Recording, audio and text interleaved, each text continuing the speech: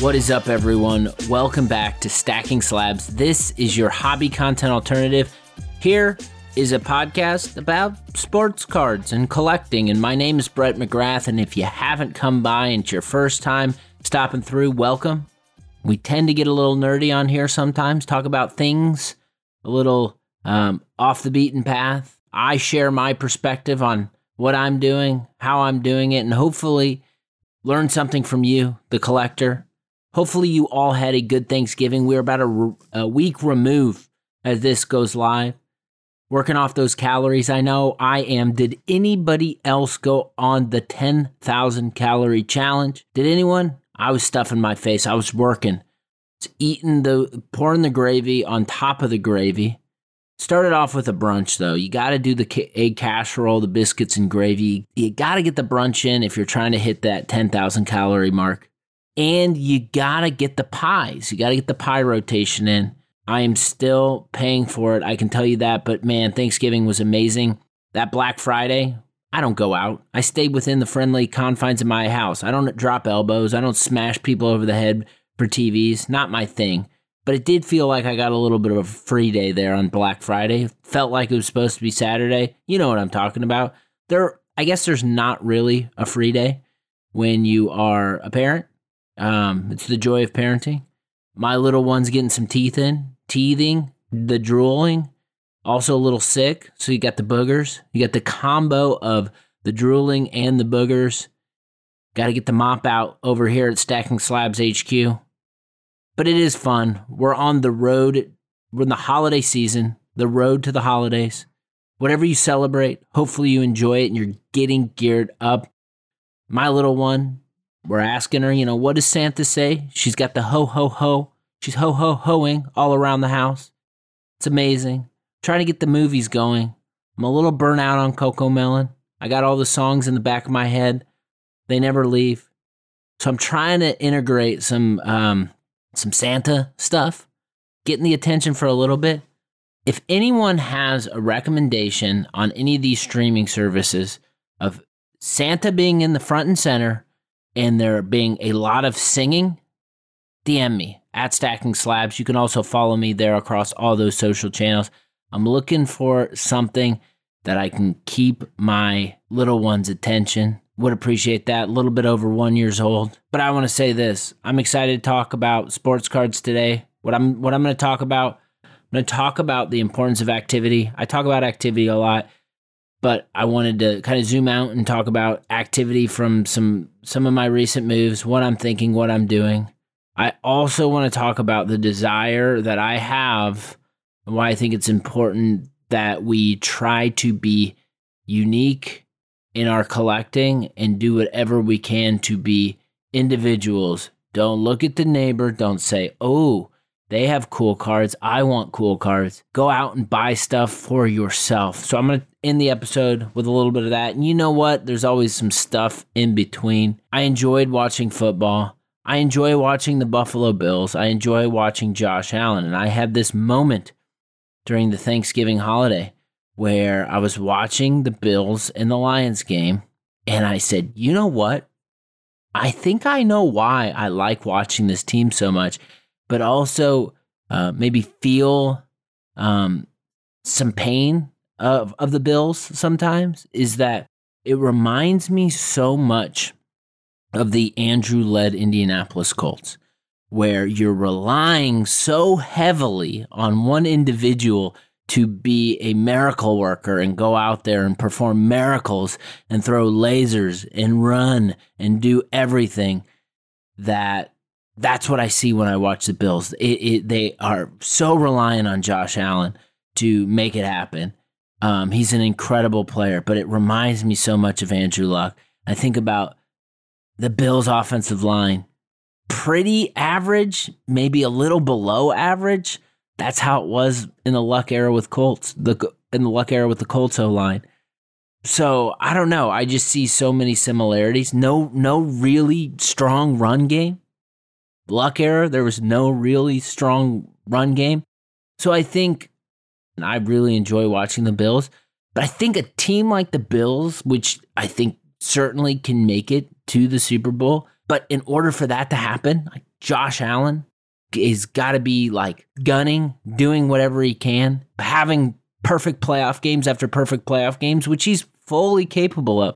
But I think that was interesting. I just compared them a lot to one of my former teams. I think we're in that home stretch of the NFL season where things are taking shape. Felt like someone put a knife in my chest after I left the stadium, Lucas Oil Stadium in the Eagles game. There will be the Monday night game. Will have already passed. I will be going with my wife to the Monday night game against the against the Steelers. Who knows what'll happen? I love the NFL. I love football. So regardless of the position, regardless of the good times and bad times, I'm always going to be sitting back. I'm always going to be a fan. As I'm recording this, it's NFL Sunday. I'm going to sit as much as I can and watch as many games as possible. I think one of the things transitioning into football cards that I took note of was this pulling of the plug of young quarterbacks across the league. It happened twice in the past week. And again, my intention here is not to piss on anyone's grave. I don't want to do that. But I want to define the different spectrums that represent our hobby. So the two case studies and examples that we can turn to are Zach Wilson and Davis Mills. Okay, both of them lost their starting jobs over this past week. But if you rewind the tape back into when the season started, with the way the hoopla and the hype and everything was going, you would have thought these two were, the second coming, and they were getting their bus ready for Canton. Not so much the case. We got to slow down a little bit. So I did a little bit of digging, did some data research. My favorite tool, Card Ladder. Shout out Card Ladder. But I looked at Zach Wilson cards. I looked at Davis Mills cards, and I was trying to get some understanding of what has happened between the hype till these guys not even being on the field anymore. So here, get ready, all you collectors out there, to get your mind blown a little bit. So, Zach Wilson, I started here. I looked and I just wanted to know, how many sales has Zach Wilson had over $10,000? First of all, think about $10,000, okay? $10,000. I don't care what income bracket you're in. $10,000 is a lot of money. I think it gets a lot of money to anyone. Anyone could use 10K, and just think about 10K in the hobby. Think about what you can do based on your collection with 10K. Think about a card you can get of a Hall of Famer. Think about the rarity scarcity that you can spend 10K on. Okay. Zach Wilson, 10K sales and above. There has been 32. So there has been 32 individuals now, barring it could have been, the same individual buying 10K cards multiple times. Let's hope not. But there has been 32 sales over 10K of Zach Wilson cards. His highest sale was the 2021 Panini National Treasures Rookie Patch Autograph Stars and Stripes NFL Shield Platinum, 1 of 1. This card, PSA Authentic, PSA DNA 10, sold for $66,000 on Golden on August 22nd, 2022. $66,000 for a card of a guy who's no longer the starting quarterback. So there's that. Now, let's look at Davis Mills. Now, obviously, based on position, hype, the levels of hype, the levels of the hobby mainstream, pumping the pumps, showing the tape of the BYU Pro Day, all those things, we're not talking about that. There wasn't as much hype around Davis Mills, so we can take a step back. But I wanted to look at how many 10K sales and above he had. So Wilson, 32, Davis Mills, 3. But if you look in the 3K or higher, Davis Mills has had 66 sales, according to Card Ladder. 66 sales where individuals spent $3,000 or more on his cards. The highest, 2021 National Treasures Hollow Gold Davis Mills Rookie Patch Auto out of 10, BGS 9. And I didn't record that as I'm looking at my notes here, which that's okay. The benefit of having technology at your disposal is I can go to Card Ladder, I can go to sales, I can type in Davis Mills, and we're going to find a price for you. $21,000, just like that. That sold on September 11th, 2022. $21K. Boy. So I guess I'm going to say this, first of all. I don't want to be alarming, and I don't want to offend anybody with this take, but I'm going to say it. But both of these cards, as I didn't even consider this up until looking at them and reading them out loud, both of them National Treasures.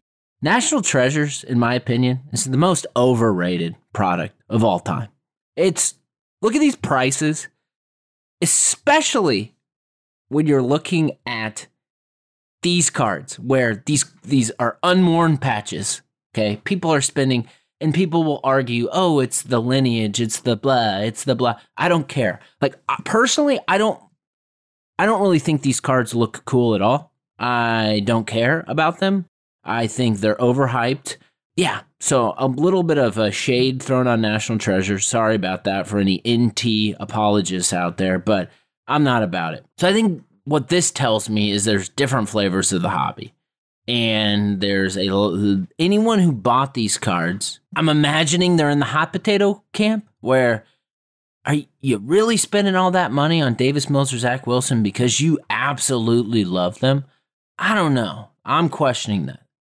I think, were there 32 people that were fans of Zach Wilson or 32 people that were looking to profit? Gambling? This seems a little bit like gambling. I don't know. I'm going to buy these cards and I'm going to sell them for higher. But what we're seeing is that this causes the biggest crash and the biggest falls. And I don't know. Like, that's a game in the hobby that people play. I don't understand it and I don't get it. And is it better for the hobby? Is it not good for the hobby? I don't know. But what I can tell you is I'm not talking to the people that are spending the money, $66,000 on Stars and Stripes NFL shields of quarterbacks who don't even play anymore. I'm not talking about those people who decide to do that. I'm talking about you, the collector. Like, to me, that means like we can take advantage of this, silliness, okay? By leaning into passion over profit. While people are out there buying quarterbacks that can't even last a season, there has to be opportunity in there in our player PCs. This long game mentality, no matter what, if it's sports cards, no matter relationships, what it is in life, it always wins. It always wins. And I just wanted to start there. I think it's interesting. And you know what? This is a show about collecting cards. And I want to shout out a great account and a special thank you to 90s_card on Instagram. Are you following 90s_card? Probably not. And to be honest with you, this is one of my new favorite accounts, and just incredible cards. And there are 307 people following this account, and just so many cool cards on this account. And I also want to thank 90s_card because we got to chatting, and I got sent a card I'd never seen before. It was a 98 score Marshall Faulk 1/1. I'm going to get this card up, post it so you can all see it. But we were trading messages about this card, and I thought it was just an interesting take. Was the comment was, this has a 99 Rubies-esque shine, which hits a lot better in person. And I couldn't agree more. I'm like literally have the card in my hand. I'm looking at it. It is a beautiful card. So I want to thank 90s_card and go check out the page. It's incredible. Yeah, this is a pro tip. You can send me some cards and get a shout out on the pod if you want to. I only kid. It was organic and was not asked to give the shout out, but I give shout outs to cards, accounts, and people I believe in. And I want to shout out my man, Ryan, Mind Cycle Cards. A lot of good conversation on that. A lot of good feedback. Love talking to collectors. Have another one coming up this Friday. Got my man Nate in Cardboard Veritas, a good brother in the hobby. I've been enjoying listening to his conversations for some time on Rob's show, Sports Card Therapist, and said, you know what? We'd love to have you on the podcast. would want to talk to you about why you collect. He put something up on his IG account, and I said, this would be a good topic for a conversation. So we're going to get in the weeds on collecting. He is a vintage guy, incredible collection. Go check out Nate's page, In Cardboard Veritas, and get ready for that freaking conversation on Friday. Fired up for it. Also, link in the show notes. Sign up for the newsletter. Plugging it. I'm plugging it. I'm going to continue to plug it because what I'm thinking and working on is I want to find problems in the current construct of how we operate in the hobby, and I am very interested in solving them. I've been experiencing some pain that I think many other collectors out there are facing. I'm going to start testing some theories. I'm going to let you all inside soon. I promise you that. I'm going to let you all inside soon. The newsletter will be a communication channel to support some of the testing, and collectors shouldn't be limited. I think collectors shouldn't be limited to just buying cards that they want or they think that they can afford based on their work. But I think we should start getting credit for some of the other previous work we've done based on the equity we built in our collection. So I'm thinking a lot about that. I'm thinking a lot about speed. I'm thinking a lot about no barriers, no limits when we see cards that we want. And I think there are ways that we all can work together on, having confidence in buying cards that we believe in and we love. So again, like, this isn't going to happen overnight. This is the thoughts that race through my mind when I'm not being dad, when I'm not being a husband, when I'm not being a professional, but when I am being a collector like many of you. So more on that to come. Go sign up for the Weekly Rip is the newsletter. Going to be bringing it to life at some point. It'll be a tool that we use. So make sure you go subscribe. It's free. All right, let's jump into activity. So I think having activity is one of the most important pieces of feedback that I can offer any collector based on what I've learned over the past 3 or so years. I think activity affords opportunity. The more you put in, the more good things are going to happen. So let's talk about activity. What do I mean by activity? Let's define activity. I think activity are all of the things that take place in the hobby that give us experience and end up leading to the cards that we want. So breaking them down, this can be networking, this can be group chats, one-off interactions, commenting, liking. I can't tell you how important it is when you see something that you like or you believe in to comment. If someone in the hobby is doing something good that you appreciate and approve of, make sure you tell them. This is as simple as liking posts. This is as simple as commenting. This is as simple as sharing. This is if you have a culmination of activities, regularly DMing. There's a group of you starting group chats. The more you network in the hobby, the better your collection will be. I can promise you that. You have people looking out for you. You have people at shows, people talking, sharing stuff. It is way better to have eyes and ears on cards that you are looking for outside of yourself. More activity to find, posting your stuff. This is how you build your brand in the hobby. People identify you with the cards that you post. Likely that someone reaches out to you when they see something they think you want or like. It's the eyes and ears of the hobby. This happens to me regularly. I get few different DMs a week saying, hey, I saw this, wanted to make sure you saw this, or hey, I'm at a show. I know you collect this kind of stuff. Are you interested? This would not happen if I wasn't posting my cards on a regular basis. Posting your cards on a regular basis is kind of the collector badge we wear. If you're not posting your cards, like, that's fine, and no one can make you post your cards, but I believe there's way more advantages there than there are disadvantages to regularly telling the community what you're buying and why you're buying it. Use your stories. The more you use your stories on IG, the more interactions you'll have. Go to shows. Nothing is better than meeting people face to face. I've met people face to face. You break through so many barriers. The trust is built and established. And I think going to shows, some of us don't go as much as others. Just try to, once a quarter, try to find a show to go to. Try to meet up with people you interact with online. It is significant and it matters. It really does. Grading. You might not grade. Maybe you do grade, but I think going through the process of grading your cards yourself is really powerful. I don't send my cards anywhere to get it graded. I do it myself. And I can't tell you how, over the last 3 years, how my eye for cards and the condition of cards has improved by going through the process and doing it myself. Cleaning the cards, looking at the centering, looking at the surface. I just make, to be honest, some people don't care about grading, some people don't care about condition. That's fine. But if you do grade cards, go through the process of doing it yourself at least once. The more you do it, the more you're going to be aware when you're looking at cards in person or online. I think selling is an interesting topic for all of us collectors. I think selling for many of us is the necessary evil.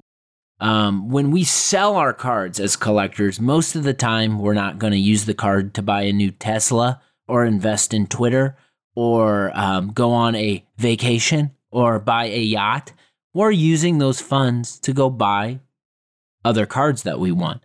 So it's a necessary evil because we've built up this equity in our PC, and sometimes we got to let it go of cards. I say this often. You got to let go of good cards to get great cards. I firmly believe that. Going through selling, going through the process allows you to understand temperature of the market, understand what you got, learn negotiation, learn outreach. Think you can do it from an individual perspective. You can also do it through a consignor. I think I'm a big fan of both. I do both. Obviously, it depends on the situation. It depends on the volume. If I have a lot of cards, raw cards, if it's like stuff that's going to take up days at a time for me, chances are that I'm not going to do it myself. So I'm going to send that through a consignor, and I have been doing that recently. So shout out Volume Accumulation. I'll give a little plug ski there. It is where I'm consigning cards through Chris. Had nothing but a great experience so far. Just got my first sub done, or first consignment done, got paid out. I just put a box together, got another one going. But it's this constant activity. Looking at my PC, what can go? What can I get rid of, and what can help me get bigger and better cards? I put something out on my story, activity. I said, wanting to buy Andrew Luck, 1 of 1s, gold, and I'll take a look at anything you think is cool. I got 5 DMs from people. 1 DM led to a conversion, and that conversion led to me having 2 Andrew Luck cards in my PC that I would not have had if I didn't post that. Those 2 cards are the 2016 and the 2017 Spectra 1 of 1s. I have no Spectra cards. These are my first. These cards look incredible. I'm going to shout out my man, Andrew Luck Collector, Justin, for making those available. But I just think those cards would sit 1 of 1s, sitting in a collector's PC. But he knew a fellow Luck collector was looking for more Lucks, and he had some room to move some stuff and made those available to me. It is so critical that we are constantly performing activity in the hobby. And I promise you, the more you get on it, the more cards will come your way. I want to close out this episode by talking about the desire to build a collection that is unique and significant. I think every one of us has a different story of collecting. We zoom all the way out and imagine that you wrote a book on your collecting journey. Think about that for a second. We'd select someone to write the foreword who is probably inspiration to us. We'd likely begin the book by defining collecting and trying to explain why we do it. Good thing is we're going to get into the weeds on that on Friday. Another plug with Nate in Cardboard Veritas. It's extremely difficult to summarize it with just a sentence. Many of our stories would be a progression. Each chapter would outline growth.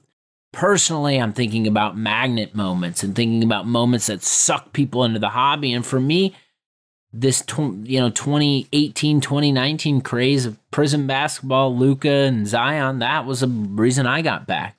saw some mainstream something, was a magnet coming in.